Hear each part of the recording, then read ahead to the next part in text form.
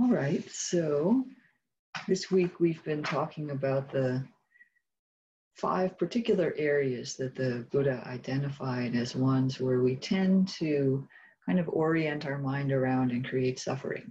And, we talked about the material world and particularly the body. And then we talked about the area of what's called feeling tone, of pleasant or unpleasant or neither, and how when we don't notice that in particular, we get into trouble because then we're living in the reactivity. Today we're going to go, and for the rest of the week, we're going to go on to the 3 qualities that are quite clearly in the mind, completely. The suffering's always in the mind. But, and we'll look at 3 other qualities. And the first is perception. That's what we're talking about today. Now, perception in Buddhist psychology is a little different than it is in Western psychology. And I don't know why that same word is often used as the translation. Maybe it's just the closest one. The Pali word is sanya. In the Buddhist understanding, perception is quite simple. It's actually just the moment when we recognize and label something in the mind. So, and it's not anything complicated. You look at a cat and your mind says cat, you know it's a cat, or a tree, or something else. It's the way the mind has organized experience into a bunch of labels so that we can understand it and work with it and have an influence on it in a sense. Kind of how we navigate the world. It's definitely, it's not a problem that we do this. We train our children by, hold up a cup and say, cup, and hoping that the child will learn, and they all do. However, the problem with perception is that it's often wrong. Not always, but it has a tendency to be diluted in certain ways. I guess maybe just by way of explanation also, I'll add an example. I know in Western psychology, perception is a much larger thing.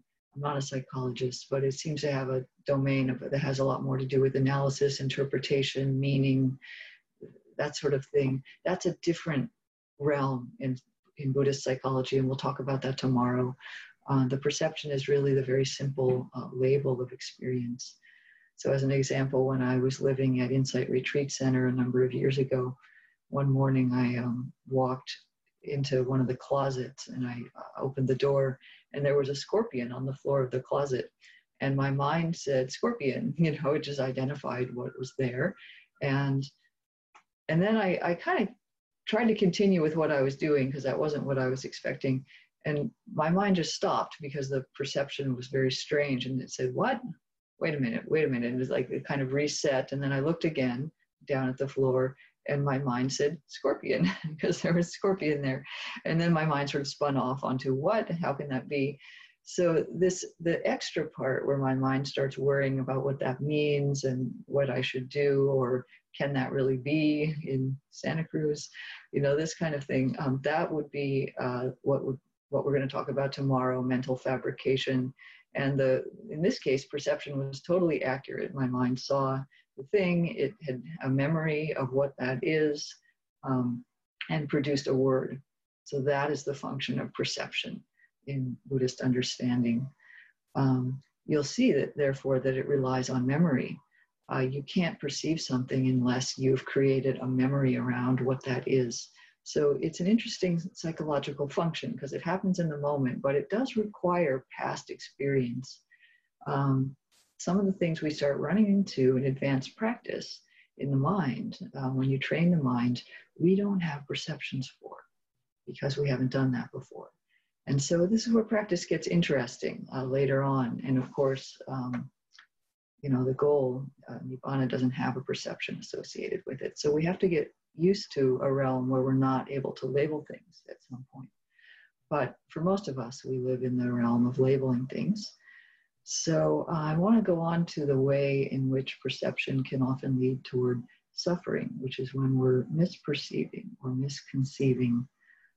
Perception is not innocent. We have a belief in the West that we believe very much in a scientific, accurate viewpoint, and this is for the most part, I will say, a very good thing for us. We've done a lot of good things with that. But unfortunately, we tend to sometimes think, therefore, that our sense apparatus is like a scientific instrument. What I see is what it is. What I hear, I heard, that's it. And in a sense, it's true. Your experience is true, but it's not objectively true in the sense that it has been manipulated and created by what was in your mind before. Remember, I said perceptions related to things that you've done before. We've built up our perceptions to be a certain way. And it's therefore, and perception is colored by a lot of different conditions. It's conditioned, actually. We've created it. And so I want to look at one, particular way that might be relevant for now. There's lots and lots of conditions that go into perception, and this is something very interesting to explore and practice. But consider, just as an example, that perception matters very much, depends very much on our mood at the time.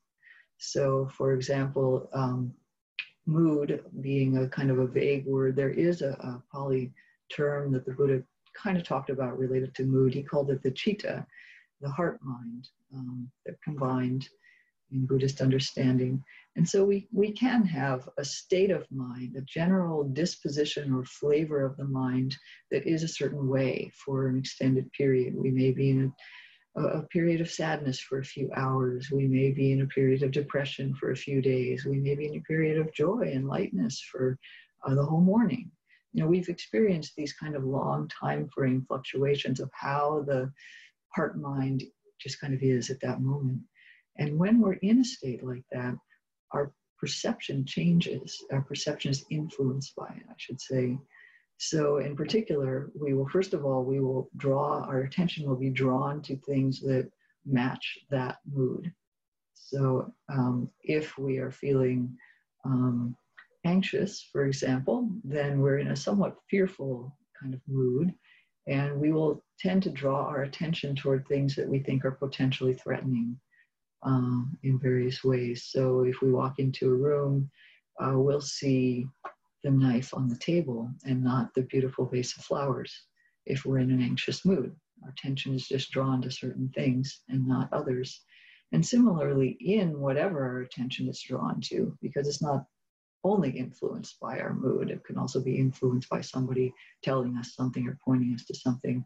But whatever it is that our attention gets drawn to, if we're in a certain mood, we will tend to perceive it in a way in alignment with that mood. So whatever our attention is drawn to, if we're anxious, we see what about it is kind of scary. So somebody then draws our attention to the nice vase of flowers, and the first thing we look for is whether any of them are the ones that we're allergic to. So we're constantly being influenced in what we label, what we see, by other aspects of our mind and other things coming in from the outside to our senses. So, as I said, perception is not innocent. It is very self-confirming. And if you don't know this, you think the world just is that way. That's how it is. Why would I question that? But Buddhist practice allows us to start seeing these dependencies, this conditionality, and to start to wonder, I wonder if what I'm seeing, first of all, we can dismiss whether it's absolutely true. It's not. But second, we can start to say, well, gee, I wonder if I could change those conditions. So this is where practice with perception comes in. And in the Buddhist teachings, there are a number of perceptions, quite a few, I won't be able to even name all of them, that it's actually skillful to cultivate. We can cultivate perception. We're not totally in control of perception because we're not, but we can influence it once we sort of understand a little bit about how it works. So I'll just offer that there are sort of three large perceptions that the Buddha suggested cultivating. And you can see which ones make sense for you given the state that you're in, but know that you could change that through some conscious, intentional choice. So one perception is, of course, the perception of inconstancy or impermanence. I say this a little bit hesitantly because right now things feel very unstable to people, and this may not be skillful for you to cultivate. we would tend to do so, of course, from a place of stability. The Buddha suggested deeply contemplating impermanence from a concentrated state, and the mind is very, very stable. That's why we cultivate concentration, in order that the mind is very stable, is able to see clearly the changing nature of things. But to the degree that you're able, given that things are changing and unstable right now, it's actually helpful to open to that as just a skillful perception to have. Not because we're supposed to feel unsafe and scared and worried that everything is out of control, but because change is actually how things can get better also. This state is not constant. We tend to fall into the belief that whatever's happening is permanent. It's always going to be like this. And then we're shocked when it isn't. That's why we're shocked. But in the same way, the way it is right now, it will not always be like this. There will be something different. And so that is actually the way we move forward. The river's always flowing. So we just keep flowing with it. And change can be actually comforting. Nothing is stuck. Nothing is fixed. The mind can do anything, even though we start to see the power then of the mind, especially in experiences like we're in now. I don't know what can be done about the body. We do what we can, but we know which way it's going, right? It's going toward aging, illness, and death. That's it. I don't know, feeling tone, even awakened people, as I said yesterday, have unpleasant and pleasant feelings. We can have some influence over that. Once we see how feeling is conditioned, we can move toward ones that are more useful, but we'll never completely control the feeling tone of experience. But when we get into the realm of perception and mental fabrication and consciousness, which are the three things we'll talk about today, tomorrow, Friday, there we really can move into a realm where that's where the suffering happens, and that's where the not suffering happens. So we see the primacy of the mind, working with the mind. So the second perception that's useful, I'll say the last two rather quickly, are the perception that nothing that's conditioned can bring ultimate happiness. There is all kinds of relative happiness. Please enjoy your cup of tea and your Zoom time with friends and all of that. But in the end, we can see that anything that's changing will not bring happiness forever. So that's also useful to know, so that we don't get stuck in thinking that they should. And then finally, the uncontrollability or non-personal nature of things. I know those don't necessarily sound equivalent, but the fact that, we're all in this, and it's pretty much like this for everyone. So if you notice in your mind things are dependent, things are changing, it's hard to work with your body, guess what? It's like that for everybody. So we can start to have, first of all, some compassion, but also some wisdom that this is not like a personal attack on us. It's not a personal failing that we're finding it a little challenging. It's actually just how it is. It's not a personal failing that we can't get our life together and get everything perfect. It's just not like that. Things flow along and change, and we respond in some way. And we can have some influence over how we're able to respond. So in the words of Ruth King, nothing is permanent, personal, or perfect. And that might be a good mantra for today. Nothing is permanent, personal, or perfect. So the primacy of the mind, working with the mind, this is where we really start to see the changes. I'll end with a quote from Robert Hall. It's kind of just an image about how to live in a changing world, and maybe how to attune our perception. Sensation without drama, presence without history, no story to be told.